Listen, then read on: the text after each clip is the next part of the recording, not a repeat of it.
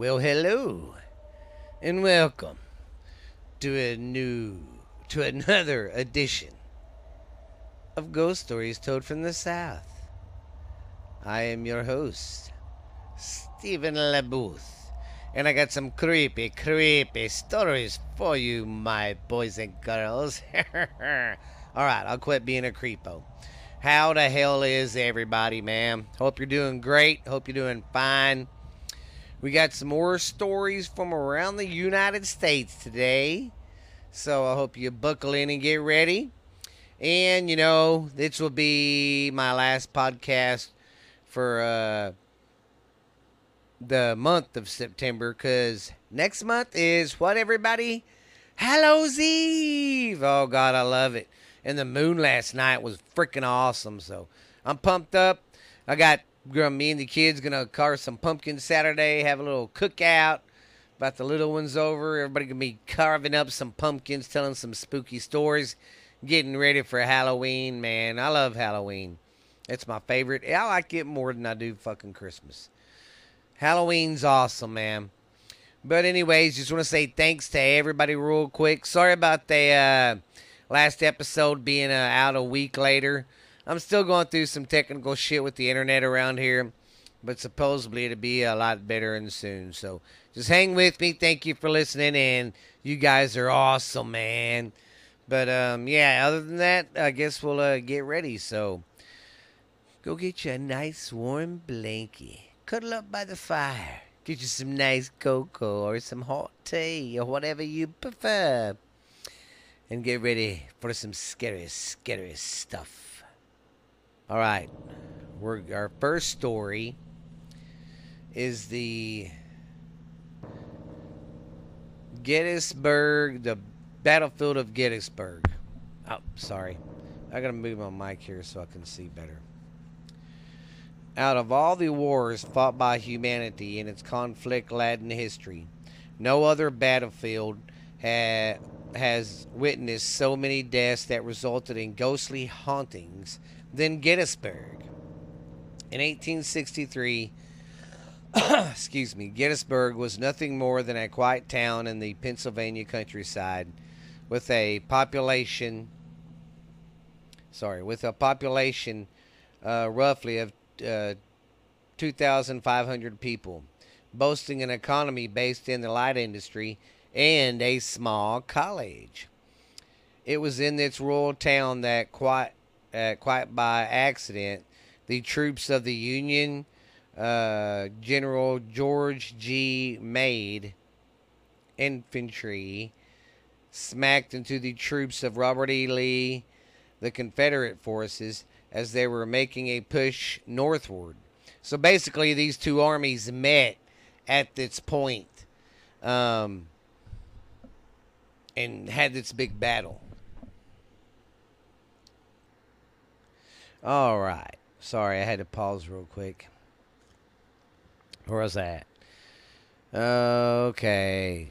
What transpired was carnage rarely witnessed in any field of war. The Battle of Gettysburg was fought over 3 days, from July 1st to July 3rd. The two opposing enemies suffered as many as 57,000 casualties, making this the bloodiest battle fought on the U.S. soil, and one of the most violent campaigns ever waged worldwide.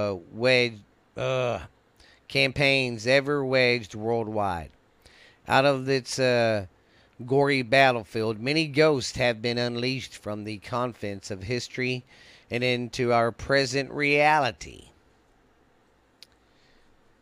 Savage, swift loss of life focused on one particular area is a hallmark for explaining hauntings. At Gettysburg,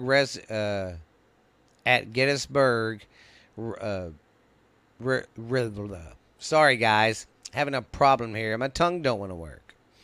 At Gettysburg, a resident soldier still wage a particular war over 150 years ago after they died. So basically what they're saying is these ghosts are kind of like caught in this loop, like I always talk about. When they died tragic like that, they're just stuck in its loop. So that's all they do is haunt its old field for like 150 years. And intelligent hauntings continue as those who left their mortal bodies on the battlefield refuse to pass over from its memorial to their essential rest in the afterlife. As we wander about this battlefield and view its solemn monuments, the true scale of its war comes early into focus, and the loss of life permits the very fabric of its area of Pennsylvania. In its environment, Union and Confederate soldiers still refused to surrender. At Gettysburg, this nation was divided as never before. Brother fighting against brother over ideologies and greeds that would soak its field with blood and pursue the hauntings that make that site so creepy. All right, I'm going to talk about the first spot here called the Devil's Den. The Devil's Den is the Devil's Den has a reputation for being one of the most active hotspots on the battlefield. The fighting in this area was so intense that the entire location surrounding Devil's Den became known as the Valley of Death. Devil's Den is an area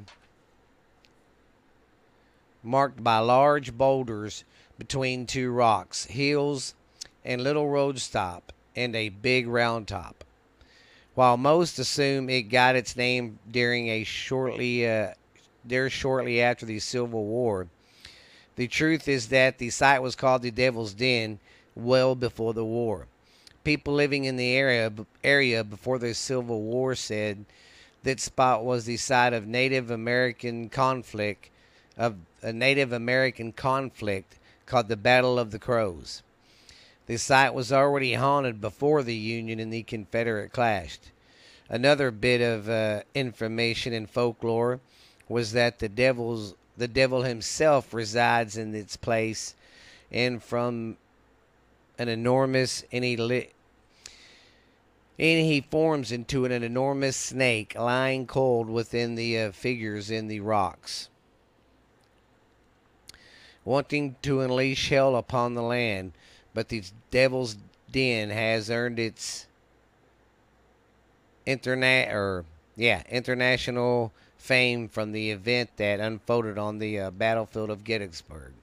See, I didn't know that area already was the site of a bloody battle between two Indian tribes. Yikes. A lot of ghosts there.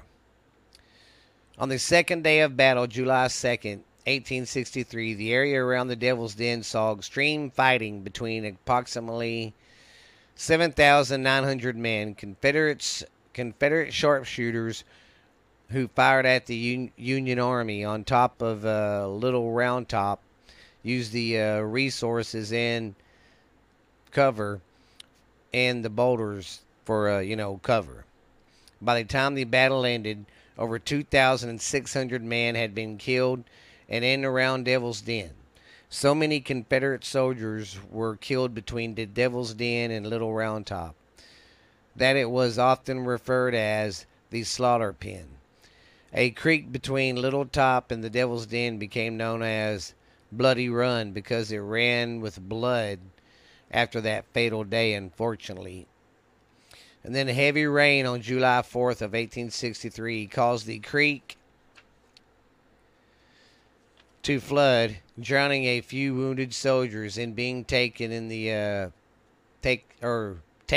the field hospital. At the Devil's Den, many people report batteries drained of their power and noises or even voices recorded on the EVPs. But some witnesses have professed other spiritual activities. The ghost of the sharpshooter Alexander Gardner is one of the phantoms often witnessed at that site. Seen sneaking behind rocks when approaching, the spirit vanishes. So it lurks around the rocks. When it gets close to you, it vanishes without a trace. Oddly, a relative figure sighting in Devil's Den area is that of a disheveled young man, also described as a barefoot wearing shabby clothes and a floppy hat. He often approaches people and tells them what they're what are you looking for, or what are you looking for is over there. So basically he's going up to people and saying what you are looking for is over there, while pointing towards the small creek known as Plum Run. He then promptly disappears, leaving those that have encountered him baffled. This odd ghost has made a name for the people who visit the place and the people that live there. So at least he's a cool one. He's trying to point them to something. That's weird though. What you're looking for is over there. Maybe he's knows something. Okay, this part is called Little Round Top at Gettysburg. It is said that the 20th Maine Division was marching towards Gettysburg when they came to the fork in the road and found themselves unsure of which direction to go. Seemingly out of the nowhere, a mounted rider appearing wearing a somewhat unusual, odd and old-fashioned uniform, who directed them on which way to go, eventually leading them to the top of Little Round Top, where those troops became famous for replying one of their first massive assaults on the Union lines. Even as they followed its unnamed rider, many soldiers found his appearance unusual, particularly the eerie glow which seemed to exude from him. When he could no longer be found among the men at the crest of Little Round Top, many were convicted that this helpful soldier was not to this earth. As history unfolded, Little Round Top was successfully defended and collimated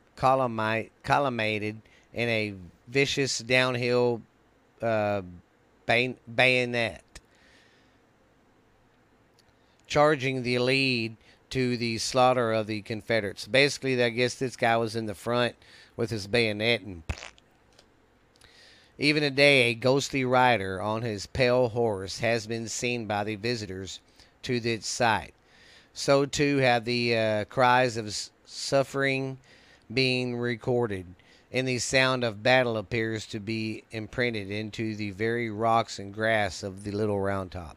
So basically, this story is about a ghost rider, I guess you could call him. How he comes out and was helping the soldiers and kind of showed them where to go. See, that's kind of weird too. Fucking creepy. I mean, in the middle of battle. That's just crazy. Sorry if my reading sucks dick tonight. Okay, where was I at? Okay, now we're going to talk about Big Round Top at Gettysburg. Big Round Top is a rugged hill that formed the southern edge of the Gettysburg battlefield. Big Round Top was the high point of the battlefield, but was not suited for artillery because it was so steep. It was steep and it had big old trenches with boulders, and it was heavily wooded. To this day, it's very hard to get to, they say. Big Round Top appears to be haunted by the ghost of General Elian Farnsworth.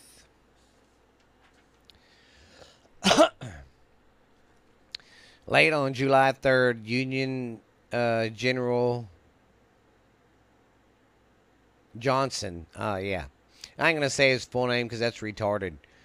I'm just going to say Union General Johnson ordered the cavalry brigade of the Brigade General Elian Farnsworth to charge the Confederate infantry division who were on the slopes of the Big Round Top. During this ensuing battle, Farnsworth fell was mortally wounded, shot 5 times, and died on the field. This ill-advised charge, ordered by Johnston, killed cavalry. Killed cavalry. That was his nickname, which Farnsworth had gave him, I guess.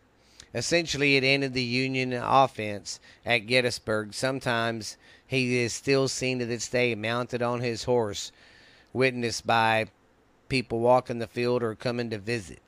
So, there's still a general that checks the field out. Triangular Field of Gettysburg. The triangular field is situated just northwest of Devil's Den. Hundreds of accounts have been reported from this field, including the vaporous apparitions of Confederate sharpshooters hiding among the rocks near the bottom of the field. Disembodied rebel yells have been heard yelling out across the field, and some visitors report seeing impressions of bodies in the grass. Cannon blasts and augusted screaming in pain are reported throughout the entire Gettysburg field, especially here at the triangular field. Even today, these sounds of moaning and dying soldiers are still heard as their ghost continues to stay here.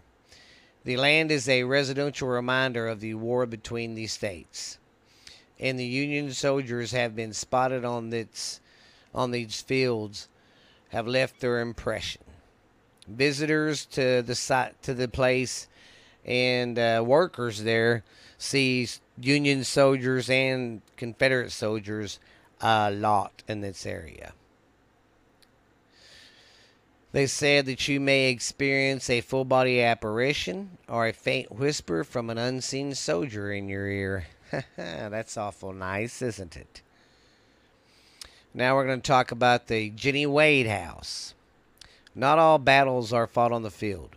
Limited to enemy combatants, indeed, the horrors of war often hits close to home. As the only civilian casualty during the Battle of the Gettysburg, Jenny Wade's death is a glaring reminder that all suffered when war is waged. Jenny Wade was born in Gettysburg, where she lived at home with her mother, Mary, and 3 brothers and 2 sisters. When the Battle of the Gettysburg began on July 1st, Mary Wade felt unsafe as the war was wearing just outside their front door.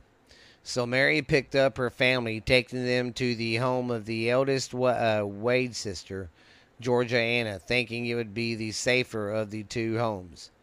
Jenny and her mother helped look after Georgia and her 5-day-old son while there. Unfortunately, later that afternoon, the Wades found themselves in a heated crossfire. Staying calm, Jenny brought food and water to Union soldiers while helping to care to her older sister and baby nephew through the remainder of the evening. It was later learned that over 150 bullets hit the Wade home during the siege.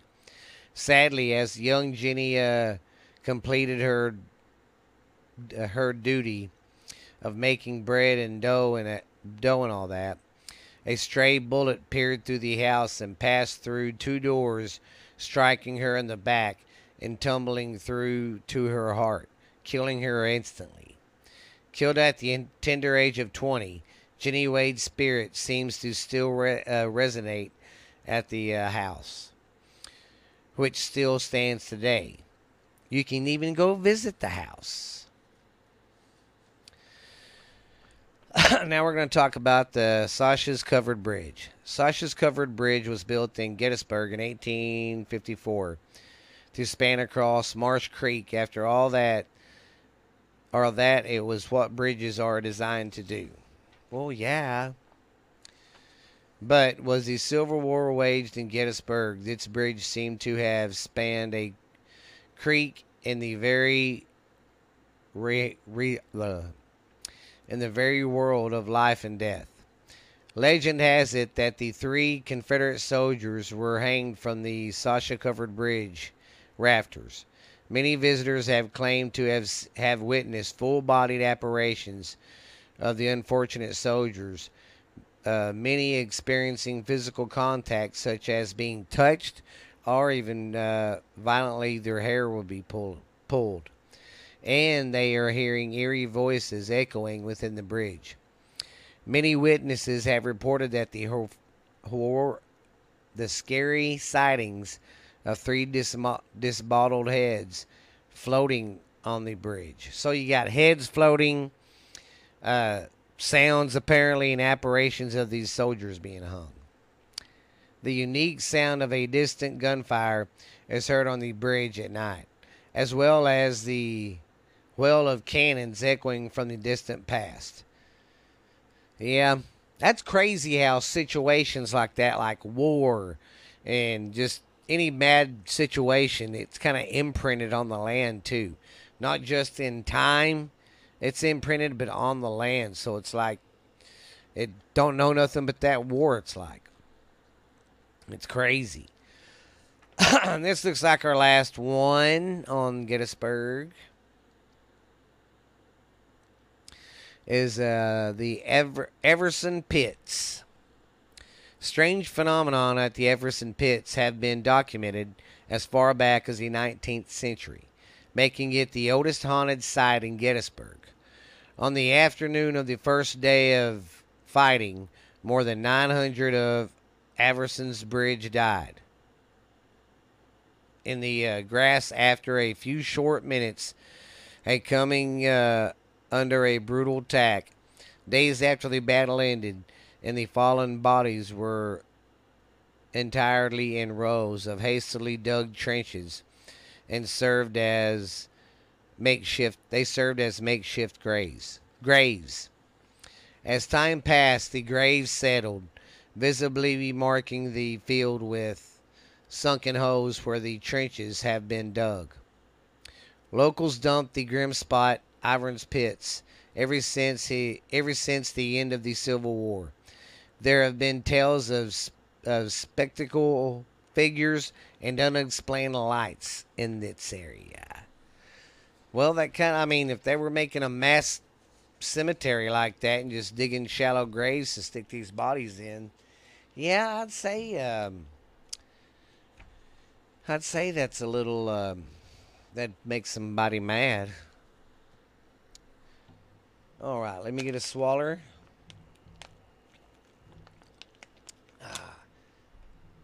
All right. Our next story is the Mark Twain house, or Mark Twain mansion. The Mark Twain house, or museum now, in Hartford, Connecticut, provides insight into the man who created classic literature characters such as Huck Finn and Tom Sawyer. It's also a place where you just might run into a ghost, with reports of ghostly encounters alongside the history and lore of an American literature icon. Mark Twain's family home is a must-see for everyone. All right, here is the history of the place. Mark Twain's family home in Connecticut, in Hartford, Connecticut, has seen triumph, tragedy, and some darn good storytelling. Samuel Clemens, Mark Twain, Samuel Clemens, his wife Olivia, and their three daughters. Samuel Clemens, that was Mark Twain's name. And their three daughters, Jean, Suey, and Clara, moved into their newly built home in 1874. The family was happy for many years, and Twain wrote some of the most important works while living there, including The Adventures of Tom Sawyer. Oh wait, The Adventures of Tom Sawyer, The Adventures of Huckleberry Finn, and A Connecticut Yankee in King Arthur's Court. Eventually, financial problems forced the family to travel to Europe in 1891, so Mark Twain could tour in literature. The family traveled together for a few years, but Susie returned to the family home in 1896, suffering from spinal meningitis. She died there in August of that year, leaving behind her heartbroken parents and sisters. None of the Clemson's family ever returned to the home. The family sold the house in 1903. Today it is a National Historical Landmark and a museum to celebrate the life of Marcus Twain. All right, talking about Susie's spirit in its place. There are quite a few ghosts residing in Mark Twain's house. Many believe that they have seen the spirit of Susie Clemens wandering about the house. In fact, one woman believes she was possessed by Susie's spirit while on the house tour. The Hispanic woman, who did not speak English, according to her niece, was pushed against the wall. Everyone on the tour thought she was having a seizure. She began to speak in an American accent about getting out of here and looking for Mama. At the time, no one could understand what was going on and simply thought the woman had been taken ill. It wasn't until later, when the museum received a letter from the woman's niece, that they realized the incident was paranormal. The niece explained how her aunt felt as though someone had taken possession of her body. She also wanted to be clear that the aunt did not speak in English, yet during the accent she spoke very clear English. Pretty creepy. And here's some of the encounters of the staff, and I guess people that have lived there. You don't have to convince the staff that there are spirits in this house. One employee caught the fleeting sight of a woman dressed in white darting across the grand hall into the dining room from where she vanished. The museum staff has heard disembodied voices and smelt cigar smoke in various places in the house, especially in the ballroom where Clemens wrote his novels. Hearing the sound of children's laughter and phantom steps, as well as glimpsing playful orbs occurring frequently in the main house. There have been other incidents in the basement where the staff has heard a growling sound. On one of the security guards had a silver serving tray thrown at him while he was in the basement. I'd be getting the hell out of that basement. I'd be like, sorry. Other unnerving incidences include several sightings of the translute woman in period garb on the first and second floors. An African American male is seen on the third floor. This is the floor where the family butler, George Griffin's bedroom, was located. Griffin was a freed slave who worked for the Clemens family for 17 years. When the Clemens family moved, Griffin retired to New York. However, whenever Samuel returned to America, he always traveled to New York to visit with George. Clemens based the character Jim on his novel Adventures of Huckleberry Finn on George Griffin. The ballroom or ballard room. That's where they have their like poker tables, pool table, them kind of games, darts. Anyways, that room seems to be the hotspot for the activity that includes knocking and unexplained banging, as well as disembodied voices, some of which enter their groups, enter, ah, some of which entire tour groups have heard. Many, many believe Samuel's spirit is the cause of the paranormal activity in its room. One evening, the fire alarms went off in the billiard room.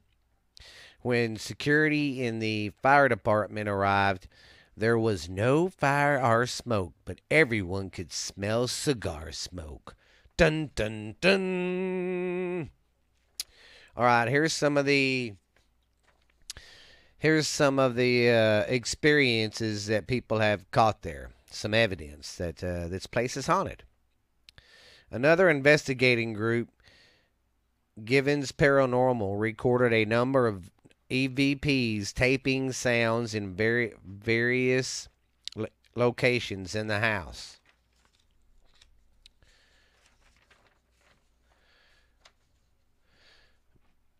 The sci-fi show Ghost Hunters investigated the bangings, knocks, and high MVP spikes and shadow movement. Ghost Hunters Academy captured knocks, bangs, and EVPs too.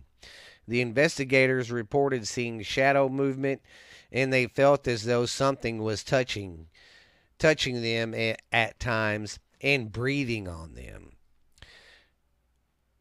When renewed demonologist Lauren Warren and her nephew John Zaffs, a paranormal researcher, investigated the house, they reported feeling spirit energy. While the museum does not allow any photos or videos on their tours, they do pay close attention to the paranormal experiences that guests eerily share with them. The only photo of spirits are ones that guests have taken outside the house. The museum has a few photos that visitors have taken that show a face in the window on the porch. Dun dun dun. All right, that's it for that one. All right, now we got another story. All right, our next story is the Masonic Temple in Detroit, Michigan. This temple is the largest Masonic temple. This temple is an impressive Gothic structure at the corner of Bagg Street and 2nd Avenue, across from Case Park. Within its walks are a large cathedral, several chapels, 2 stylish ballrooms, hotel faculties, a library, a massive drill hall, and a 4,000-seat auditorium featuring the largest professional stage in the city. It was designed to accommodate over 400 individuals' Masonic lodges. The architect and the mastermind behind the building was George D. Mason. George D. Mason was born in Syracuse, in New York in 1856, and in 1870 his family relocated to Detroit. In 1875 he began working for Hugh Smith, a local architect. He quickly switched to the firm of Henry T. Bush, where he took on the work of the George O. Robinson House, Detroit Public Library, and the Renaissance Guilds House. Mason broke from the firm, establishing Mason and Price in 1878 with Rice From 1884 to 1896, Albert Kane, who would become another famed Detroit architect, worked with the firm. Mason and Rice dissolved in 1998, and Mason continued to work on his own, establishing the Mason and Company.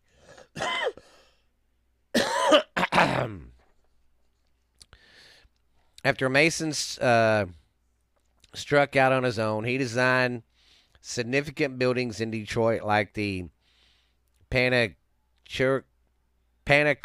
the Pocatcho Train Hotel, the Detroit Yacht Club, and the Herman Kiefer Hospital. During this time, interested in Masonic features was growing in Detroit, and in the current spaces used by the various clubs in the city were large enough to support expanding memberships. Okay, here's some of the rumors that they debunk that they have debunked, I guess. The Freemasons, the Masonic fraternity, the people was built for the often regarded as a mysterious group with rumors swirling around their activities. But no one rumor about the architect of the largest Masonic temple in the world is loud enough for us historians to hear about.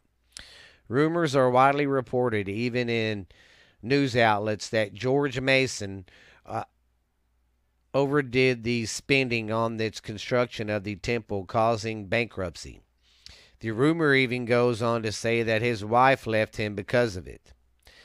And as the story goes, Mason, distraught over the loss of his finances and losing to his wife, he died by suicide by jumping off the top of the 200-foot building. The story is told by guards, documents, and even attendants claiming to see Mason's ghost climbing the stairs to his death, closing windows, and stealing and hiding items. So apparently this dude killed himself in this building, and his ghost still haunts it, and some people will see him climbing up to the window to jump out of it. I mean, man, see, that would suck, being a ghost and being stuck in a loop like that. While the story makes for a great Halloween horror tale, it's not true. George Mason died in 1948 at 91 years old in the home in the Worcestershire apartment building in Grand Boulevard. Maybe it's because the building was constructed for a secret organization, or because its imposing size dominates the neighborhood. But stories about the Masonic Temple and its haunted history are still told every year around Halloween. And while they might be ghosts hiding in the rooms, we won't be the ones to prove it. And we'll stick to the historical facts. That's what they say. But there have been sightings of ghosts, and, so they're, and back then, probably a lot of people didn't keep records. Somebody might have killed herself, but it might not have been that guy. All right, let's get our last story going for today. All right, our last story is the Mizpah Hotel in Tupelo, New Mexico, it looks like. All right. While the hotel is one of the area's oldest structures, it was predated by the Mizpah Saloon, which opened its doors in 1907. The hotel was financed by George Wingfield, Gal Barger, and George Nixon, and Bob Govan, a few of Nevada's most well-known financiers. The hotel was designed by George Halsworth of Reno. The men who financed the hotel owned other Tupelo businesses and mining companies. The hotel was given a fake of stories on the sides and rear. The neighborhood bar Coven block served as the first Mizpah hotel and remains, connected, which means the building is still all together. The two buildings were joined with a wooden stairway, and the hotel was even the location of the first elevator in Tacoma. According to legend, Wild Earp kept the Mizpah Saloon. Jack Dempsey was a bouncer, and Howard Hughes married Jean Peters at the Mizpah Hotel. A flurry of activity, while other stories state that the timing of the Mizpah just doesn't add up with the lives of these men. The hotel features a Jack Dempsey room and a Wild Earp bar. The Mizpah changed hands a few times through the years until Frank Scott of Las Vegas purchased it in 1979. He updated the hotel to include modern appliances, all while preserving the antiqueness of the hotel and the romance that first drew him and his guests to the hotel in the first place. The hotel's renovation cost $4 million, and the work took 2.5 years to complete. I'm going to say this, but after all these renovations, they probably started having a lot of ghost activity. Just saying. Since 1999, the hotel was shuttered and shut down and quit, and frequently only by the spirits that call the Mizpah home.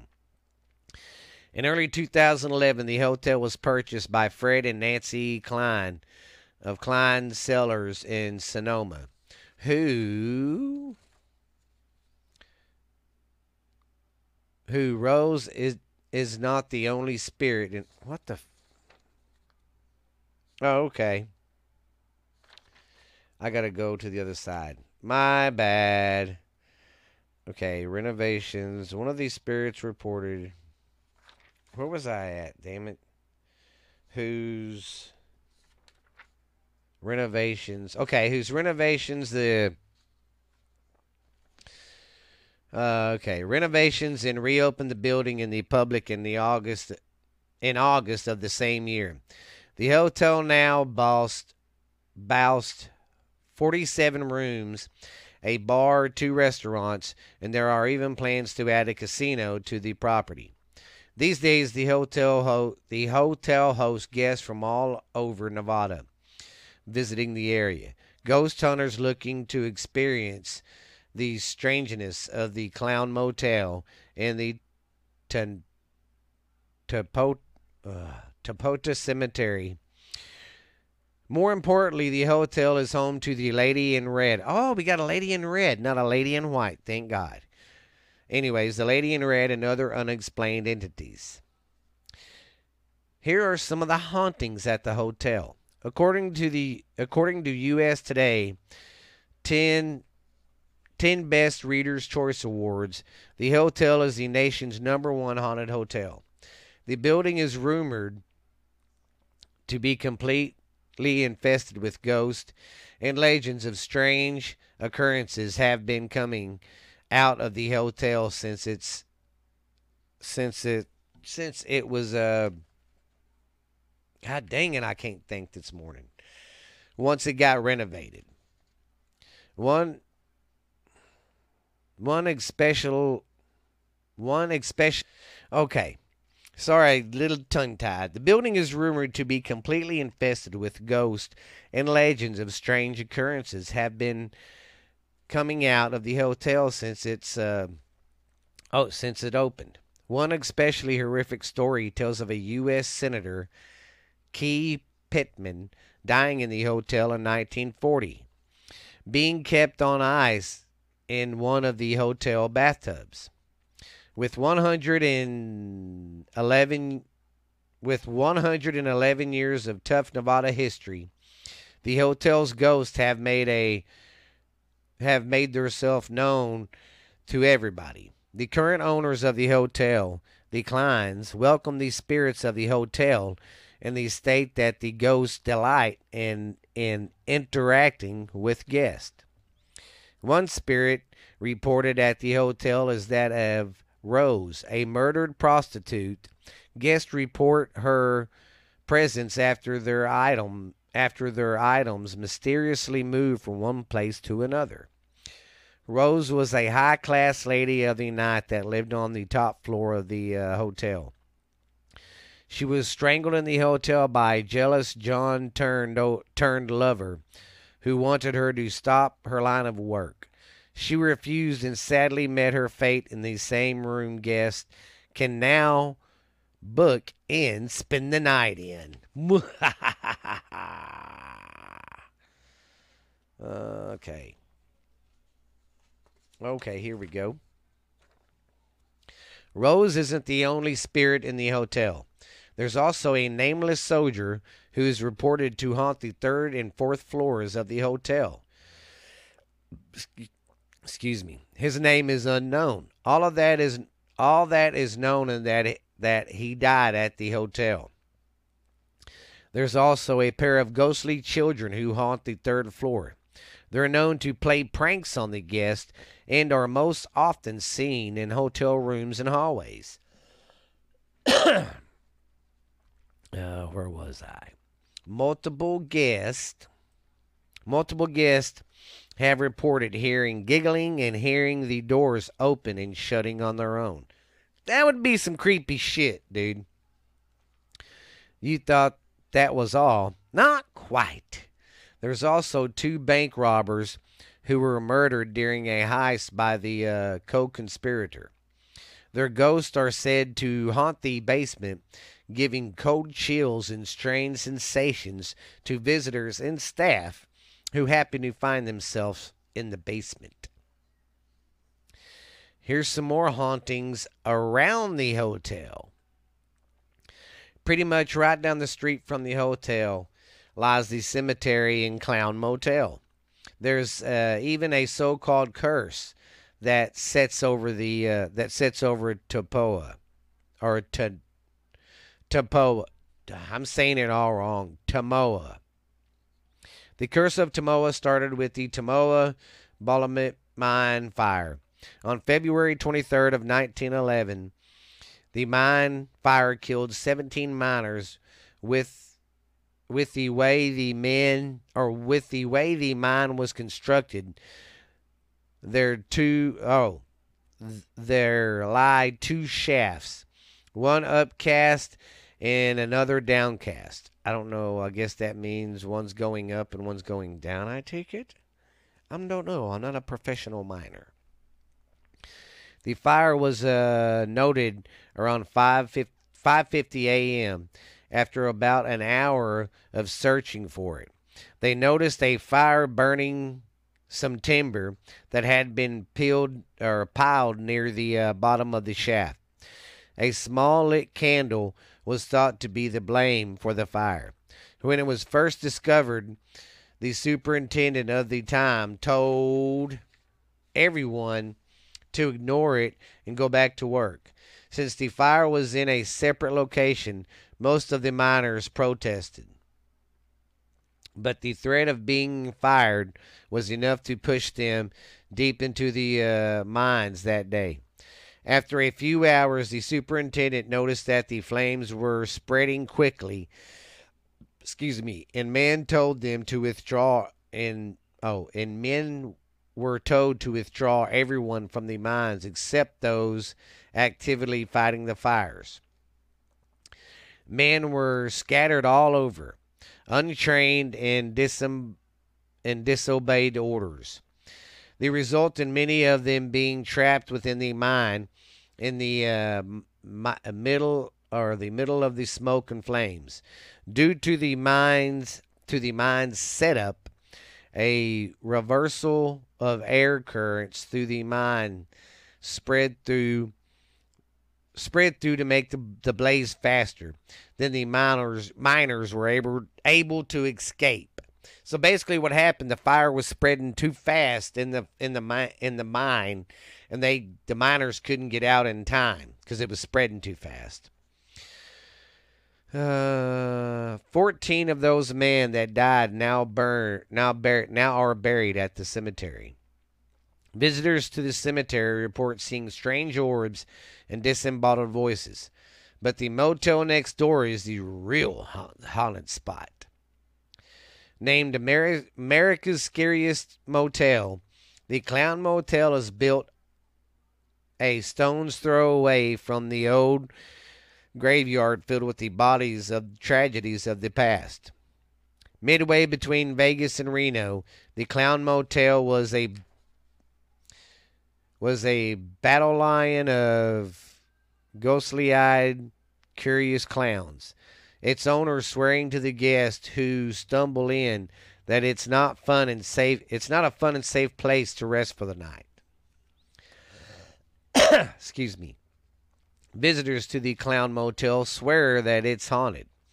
Legend states that the clown status act as vessels for the miner's ghost. Okay, so basically what they're saying is these clowns in this motel were like the vessels for these dead miners. Where was I at? God dang it. They possess the dolls and come to life. Apparitions have been seen walking to and from the graveyard, and disembodied voices have been heard saying, we mined and we died that day. We mined and died that day. That's a tongue twister. If you go back far enough in history, the Pueblo Native Americans dressed in clown-like costumes, releasing their own personalities and welcoming possessions of nearby spirits. With their identities ever changing, perhaps clowns allow for portals into the spirit world. Even the motel's owners say that he hears footsteps and knocking from the unoccupied rooms of the hotel. Apparitions of a man have been reported leaving the cemetery and walking around the property at all hours of the night. When one of the previous owners attempted to contact the spirit, he froze and promptly vanished. Even more, clowns themselves have been seen leaving the cemetery, balloons and all. That's kind of some creepy stuff, man. Well, I hope y'all enjoyed my stories today. Yeah, sorry I didn't have this ready this morning like I normally do. I was up last night with the kiddos around the fire. We had some s'mores around the fire last night and was telling some scary stories. But tonight, we're going to carve some pumpkins and get ready for Halloween. But I'm glad you guys came by for the ride. Thank you for listening. Thank you to everybody who listens around the world. I think it's freaking awesome. Yeah, I think it's awesome. But until next time, guys, be scary and be scary. And remember, Halloween's around the corner. So next time you hear this, it will be the season of Hallows Eve. Man, I love Halloween, guys. All right, guys. I will see y'all later. Got a big day ahead of me. Gonna get the yard dressed up for Halloween. Carve some pumpkins tonight. Whoo! Yes. Well, all right, guys. Y'all be good. We will see y'all later. Be scary. And thank you for listening. And thank you. Just thank you, period. Because my numbers are growing. The show's growing. And it's awesome. So thank you, guys. And we'll holler at you later.